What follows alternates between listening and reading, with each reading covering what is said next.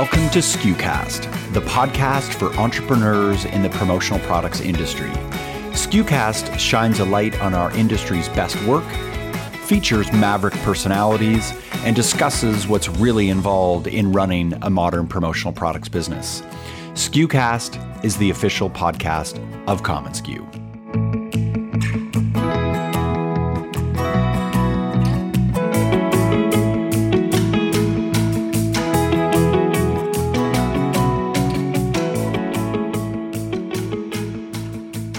Hello and welcome to SKUcast. This is Mark Graham, and we are back with another edition of our Supplier CMO series. In this series, we interview prominent marketing professionals on the supplier side to uncover what it takes to market effectively within our industry. Supplier marketing professionals often play a less visible role compared to their sales colleagues. This is not entirely surprising given sales is very much on the front lines of our business. This series is designed to uncover the personalities of our supplier marketers and to better understand the role that marketing plays in bringing promotional products to market. I am very pleased to welcome Saadia Bryant to the SKUcast today. Saadia is the Director of Digital Marketing at Gemline, one of the industry's bellwether companies providing everything from bags to writing instruments to some of the world's most recognized brands. In her role, Saadia oversees a team of marketers that cover everything from trade marketing to digital engagement on multiple platforms. Prior to joining Gemline about 1 year ago, Saadia spent years cutting her teeth in the B2C world at brands like Reebok and Crabtree and Evelyn. I wanted to talk to her about what marketing looks like through her eyes and what the future looks like for Gemline. I hope you enjoy this conversation. So welcome to the SKUcast, Saadia. It's wonderful to have you here. It's a great pleasure to spend a little bit of time with you on this podcast. Absolutely. Thanks for having me. So can you tell me a little bit about your background before you joined Gemline? Sure. I've been with Gemline since May of last year, so coming up on a year, but not quite there yet. My background really is in marketing consumer goods and services. So I spent the majority of my career at Reebok in a variety of different positions, both domestic marketing and global marketing roles that encompassed, some B2B. I worked as the marketing lead as part of a sales team for a while, so calling on big national retailers, but also led very large direct-to-consumer integrated multimedia campaigns. That was really more of my global role. I also worked for a small boutique advertising agency in Boston that specialized in the travel and hospitality industry for about 6 years. And I was on the account management side, so really the liaison between the client and the creative team and the rest of the agency. So really working kind of as a business partner. And then most recently, before joining Gemline, I was head of marketing for the Americas for Crabtree and Evelyn, which if you're not familiar with that brand, it's a personal care brand. They make soaps, lotions, hand cream, that type of thing. And they have retail, wholesale, and e-commerce as their distribution points. Such a fascinating background. And I just love the whole experience that you bring to the table from a B2C perspective. And I think we'll get more into that as we go through. But thank you for sharing your background. So what attracted you to the marketing role at Gemline and the promotional products industry? To be quite honest, if you had asked me when I was going to college, what if I would end up in the promotional products industry, I would have said, what? You and me both. Yeah, right? My role here, I know my title is digital marketing, but I really oversee all of Gemline's marketing efforts, both online and offline. And so what attracted me to the company and the role were, one, I came in, I was just really impressed with the team, just met really smart people, and that was attractive. It's always good to, work with people that you think you can learn from. And I definitely felt that way. I was really attracted to the environment here. Gemline has this culture of continuous improvement, and they really live it. That's something I've learned here. And so they're really open to change and looking for improvements. And that was something that's attractive as well, because not all companies function that way. And then I think the company itself, just the fact that when I think about promotional products, I think one of the things that's interesting about Gemline is, we're a design build company. I mean, we design and manufacture 80% of what we sell. And so that really brings a lot of my background into play in terms of working for Reebok or Crabtree and Evelyn. Again, it's bringing products to market that the company has designed and researched and created. So there was a lot of synergy there for me. Right. Even though Reebok and Crabtree and Evelyn are more B2C brands, did you find that there was any disconnect between that past consumer experience that you had when you brought it into a B2B environment, Gemline in the promotional industry? Yeah, I think there's some definite differences in the roles I've had before, even where I've had B2B as part of it. So let's say, I'm working at Reebok and selling helping the sales team sell the product into retailers like a, Nordstrom or a Target or, a Sears, which is clearly fallen on hard times. But, your sales job there is to the retailer. Then you have to translate that to the actual customer. But the difference there is Gemline doesn't have a campaign that's direct to consumer. And then it's also, an additional campaign that's really more B2B. It's all B2B. So that's really been a difference in thinking. However, ultimately what we do still needs to appeal to that buyer who's making that decision. So I do think that, my direct to consumer experience does come into play there because I'm trying to think beyond, yes, we need to create tools and get our message across to distributors, but, we're still selling to that person who's making the buying decision. Yeah. And knowing Gemline for as long as I've known the company, I know that the idea of brand and breed a brand steward and this whole concept of design being a core principle, those are all things that are so tied up in the B2C world. I mean, if you don't have a great brand and you don't have great design and you don't have great customer experience, you're pretty much dead in the B2C world. You can certainly get by much further in the B2B world without those attributes. There's no question. So I can see where there'd be that right fit with your consumer background, specifically at a company like Gemline. So you've been on the job for about a year, as you said in your intro. Be honest here. What are some things that frustrate you about the industry as you see it today? Because I see you as a relative outsider. I mean, you're part of the club now because it's been about a year, but relatively speaking, you're new to this space. So I think that you could probably be honest in saying, this frustrates me, this is broken. If you're willing to share, what is that? Yeah, so it's actually interesting. And I'm not offended that you call me an outsider. That's fine. You actually touched on it in your comment prior to this. One of the things that I think is frustrating is that idea of brand, right? So Gemline, I find it really interesting that we work really hard to create marketing materials and tout our products as Gemline products, but the distributor wants to strip all that away and go to their customer with a suite of products that they don't want to identify by where they came from. And so that for me is really frustrating because I do think one of the challenges is how do we make sure that Gemline is recognized for what we're doing and that doesn't get lost in the mix? I do find that to be a challenge. And so feel that a lot of promotional products can be very commodity driven, and that's not unusual in other industries either. It depends upon the industry. But as you said, the brand image of Gemline, even though we have brands, like Samsonite or Igloo, we have consumer brands under our umbrella, but Gemline gets sometimes lost in that conversation. And I think that's an opportunity where because we do so much work and we are design build and we're not, going to China and buying things off a shelf, like that's a real point of differentiation for us. I'm not sure how to solve that yet, but it's something that's always in the back of my mind. I think that's fascinating. And I could also imagine why that would be weird and frustrating for you as someone who's coming into the business. And I think that the only thing that I can say, given my past distributor background, is that it's easy to go to a customer and present it as Samsonite or present it as Igloo or present it as Rumi because those are maybe more identifiable brands to the end customer.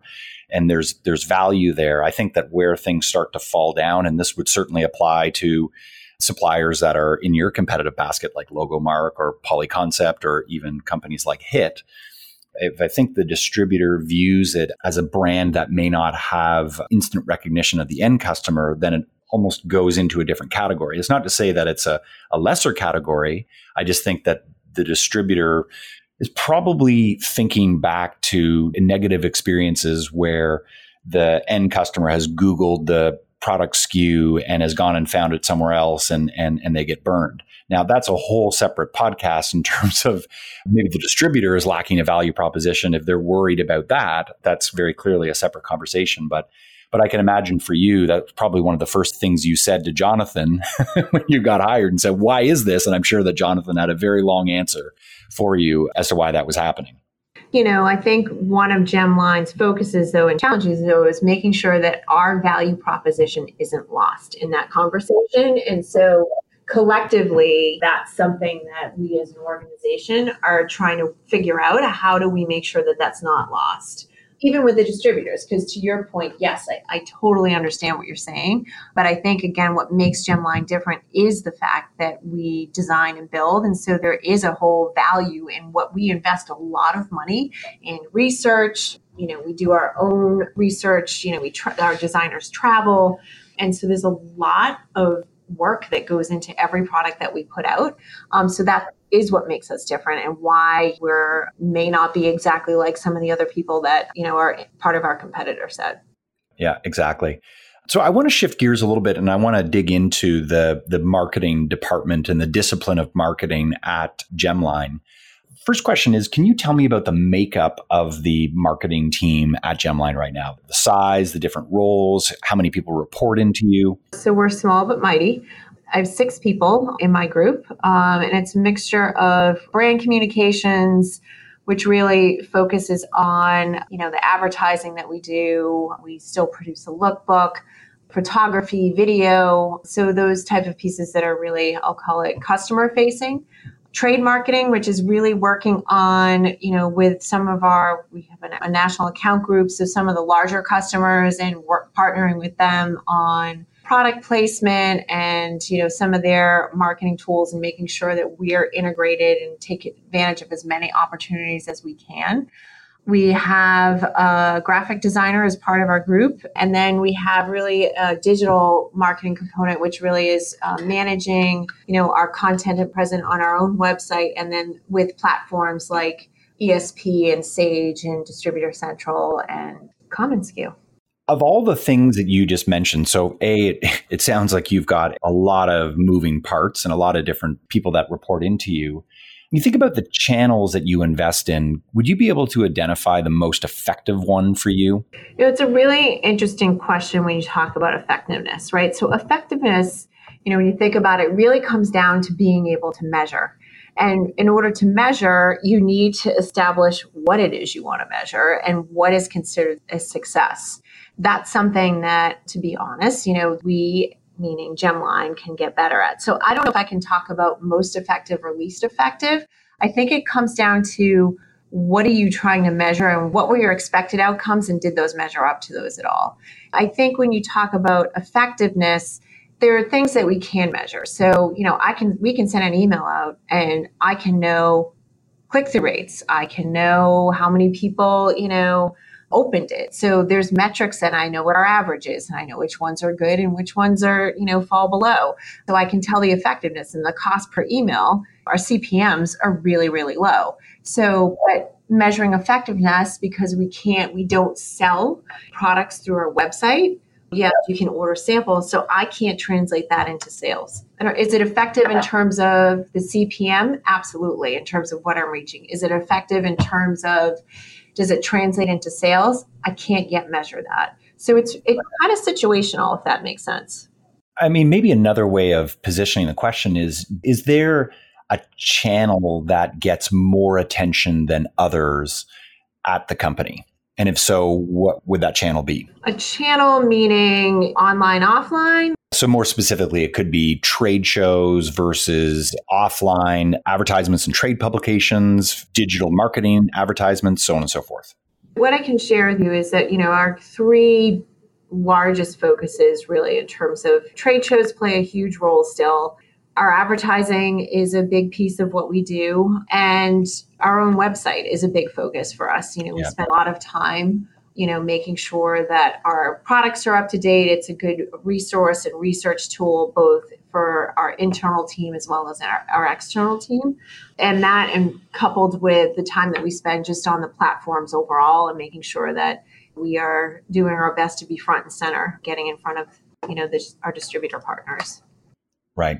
It's interesting how you have one foot firmly in the offline world. So specifically, you mentioned advertising, you also mentioned trade shows, but you also have one foot firmly planted in digital, whether it's platforms or whether digital advertising.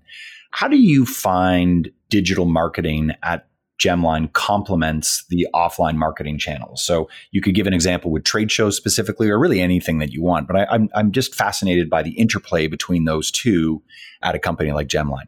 We just had our first major launch of 2019 in January, and that also coincides with PPAI. When we produce one of our lookbooks, we used to call it Style Guide, but it's a lookbook, but it's a printed piece that we do. Our approach to all of that is to make sure that they're synergistic. So when we started planning them out, we're looking at the photography that we're doing and making sure that we can use that in the offline and online channels. So the imagery that you see in that printed piece is also what you saw in our booth at PPAI, and it's also what we're using in our digital advertising.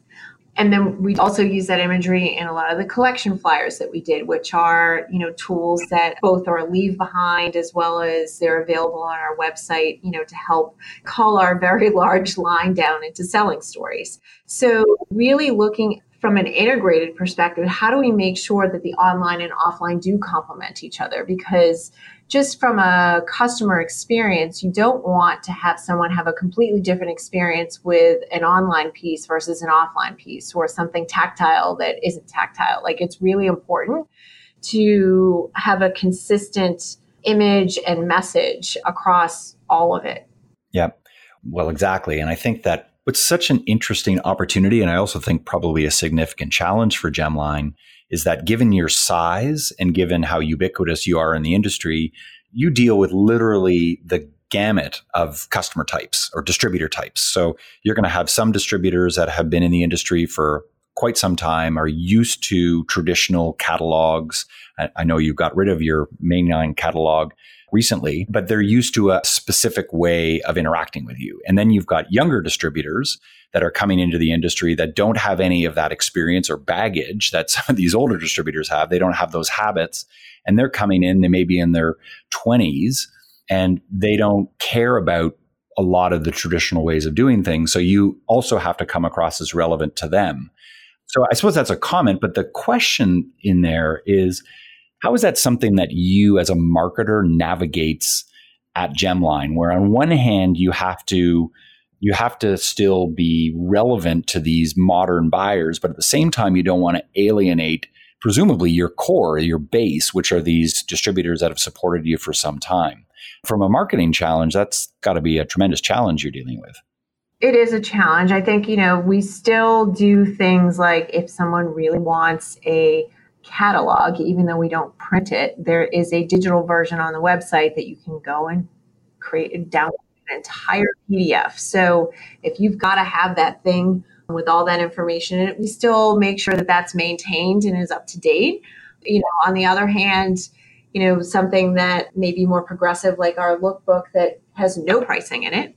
It's really image driven. And the role of that is really to drive awareness and interest and get people to our website where they can get into the nitty gritty of the product should they choose to. And that, is probably frustrating for somebody who's used to getting a catalog and they want to flip the pages and see every piece of information about that product. So it's just trying to balance both and making sure that we have tools available to satisfy different types of audiences.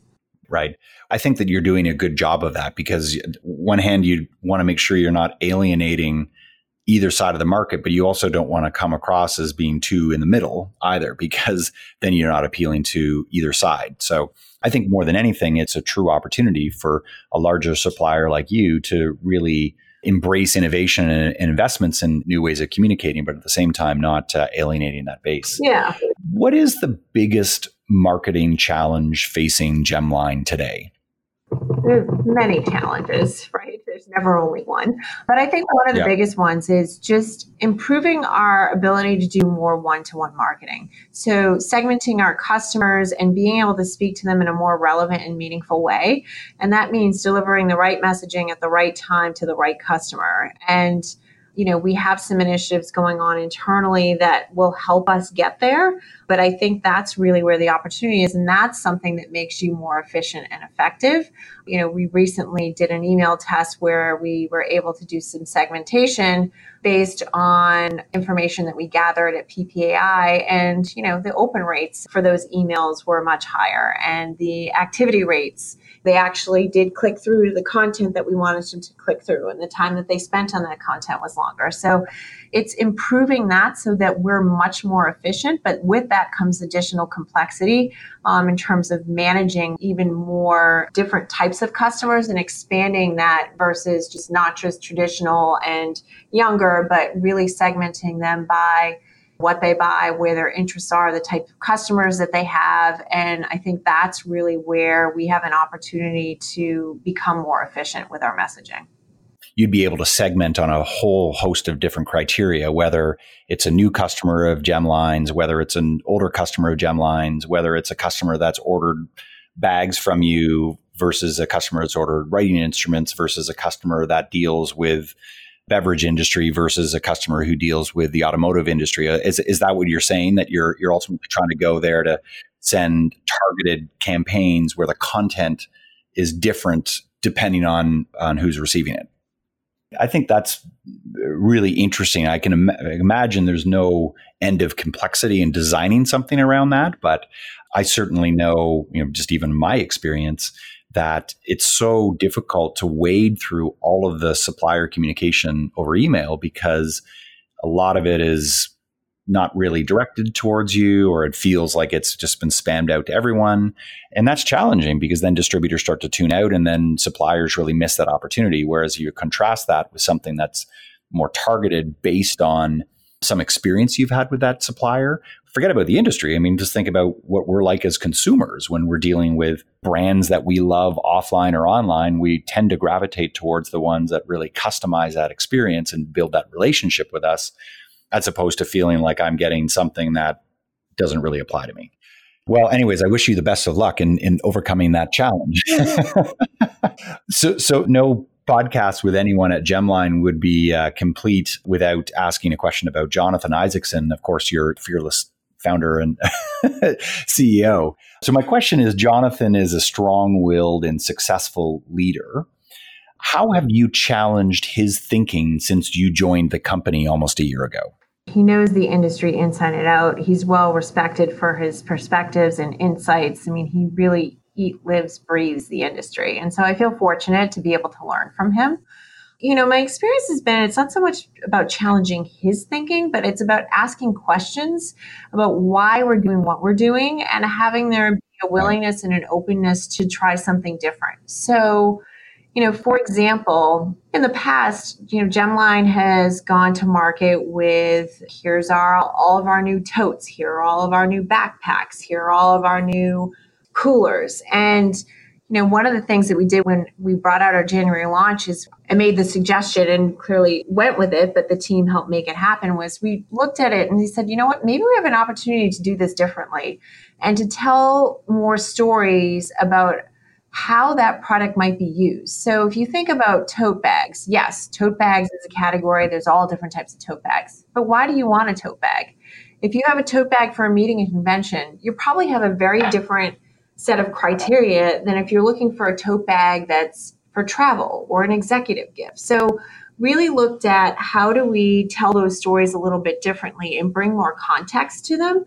And there was a willingness to give it a try. And I'm happy to say that we got really positive feedback, not only from our internal team, but also at PPAI is kind of where we kind of unveiled this and even merchandised our booth that way and really got overwhelmingly positive response. So that's just one example. But I think, again, it's not so much about challenging his thinking. I think it's about just challenging what we're doing and why we're doing it and having acceptance to try and do things differently. And if the reception to that wasn't great, then okay, we would have pivoted to something else. And I think there's the ability here or the willingness here to try things. And, if they work, great, we'll continue down the path and fine tune it and work at it. And if they don't, then we're willing to pivot. Right. Well, I think that's also one of the key benefits that you get when you bring in someone without that industry baggage, without that industry experience, because you see that. You see that where you've got this groupthink mentality where it's hard to break outside the industry. So I think that asking those questions is good. And clearly you found a home where people are prepared to answer those questions or at least accommodate them. Yeah, or ask the question with me and say, we don't know. I think sometimes that's just as important of an answer instead of having one. Right. Yeah, that's true. That's true. As opposed to trying to BS your way around it. It's like, hey, I don't know. Let's work on this together. What is your proudest accomplishment on the job so far?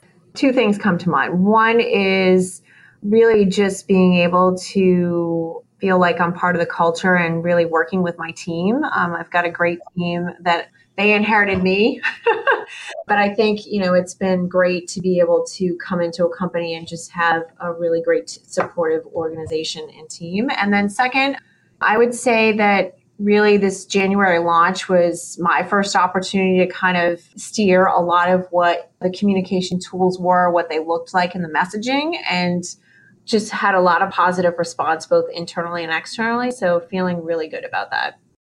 Oh, that's great. Well, congratulations. So what's on your desk right now? What isn't on my desk? So that's the better question. Yeah, a variety of projects, both big and small. So we're actually gearing up for our next launch, which will be in April. So we have a lot of logistical things happening around that. There's also some small things like well, that's not small. I've got performance reviews on my desk. We've got some large digital initiatives that the company is investing in. And so there's a lot of workshops and ramp up work being done to get to a CRM system and some other exciting things that are coming down the pipeline. So it varies. Yeah, no, absolutely. And then how about literally what's on your desk? Like, I'm curious to know, do you have like a coffee cup with a Gemline logo on it or... I have got a Mir coffee cup in front of me, and Mir is a partner that we announced at PPAI. So I've got this lovely camp cup on my desk that I love. Yeah, I've got beautiful line, yeah. Yeah, I've got a Gemline Bluetooth speaker and the standard computer. Even though my title says digital marketing, I will admit there's some paper on my desk. Yeah, that's pretty much it. So you're a marketer that has an organized desk. You don't have a lot of stuff on it. Sounds great. You're nice and organized, even though you do cling on to some paper, which I do as well, even though I consider myself someone who's very much into the digital space. It's surprising how much I love a good notebook and a good pen as well. So I do too. I write and think. That's just how my brain works. So, I always have a notebook with me because that's just how I digest information. Right. All right. So I'm curious, asking that I've just got one or two more questions, and I could really keep going on with you because this has been really, really wonderful. What 3 brands do you admire the most and why? They can be either from the industry or they could be from outside the industry. There's a few brands that stand out to me, and there's so many, especially there's so many people that are disrupting things right now. It's kind of exciting.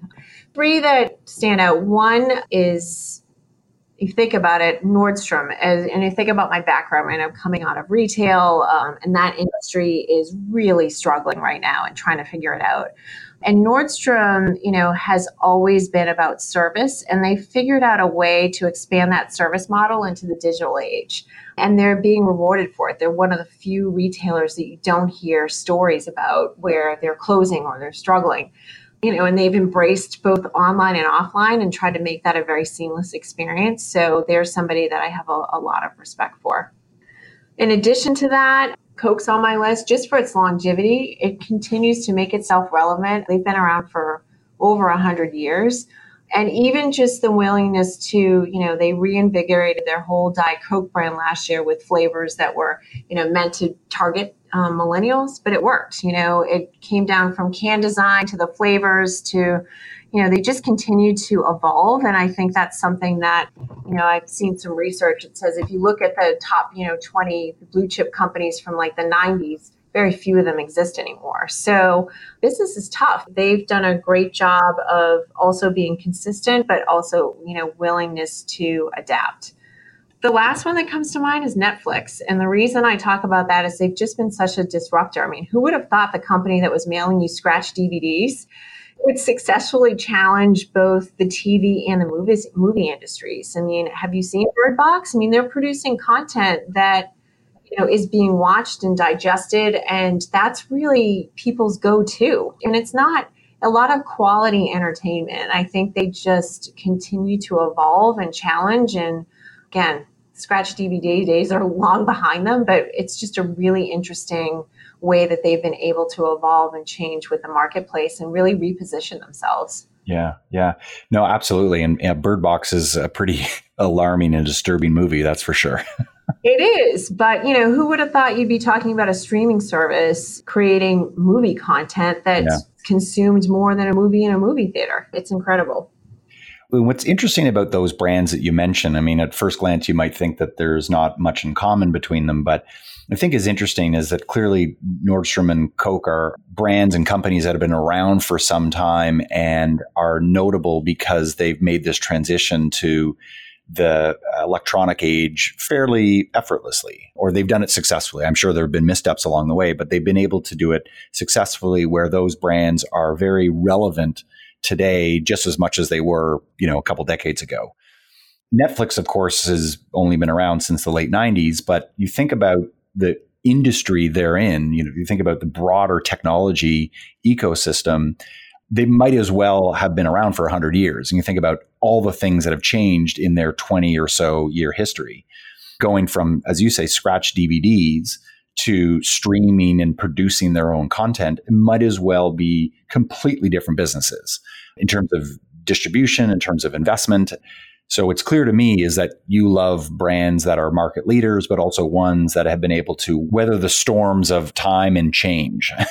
So I don't know if I'm putting words in your mouth, but it's kind of interesting. And I relate that back to Gemline as a company that to some extent could be the Coke or a Coke of our industry, in that you're large, you've got lots of influence, you've been around for quite some time, but you're also navigating this change. So anyways, I just thought of that. I don't know if it's an appropriate parallel, but it's one that came to mind. Yeah, no, I think that's a fair point because, there are brands that come and go. And I think longevity for any brand or any company is a testament to being adaptable. And I think the smart and healthy ones usually are that. And I think that's admirable. Well, Saadia, thank you so much for all of your time and all these great lessons that you've shared. And I know we covered a bunch of different topics, but it's been a real pleasure having you on the SKUcast. And we wish you all the very best as you continue to disrupt things and put your stamp on the company as well as the industry. Oh, well, thank you. You give me a little too much credit there, but I appreciate the opportunity to talk to you. And I'm still learning in the industry, but I look forward to continuing on this journey. So thanks for your time.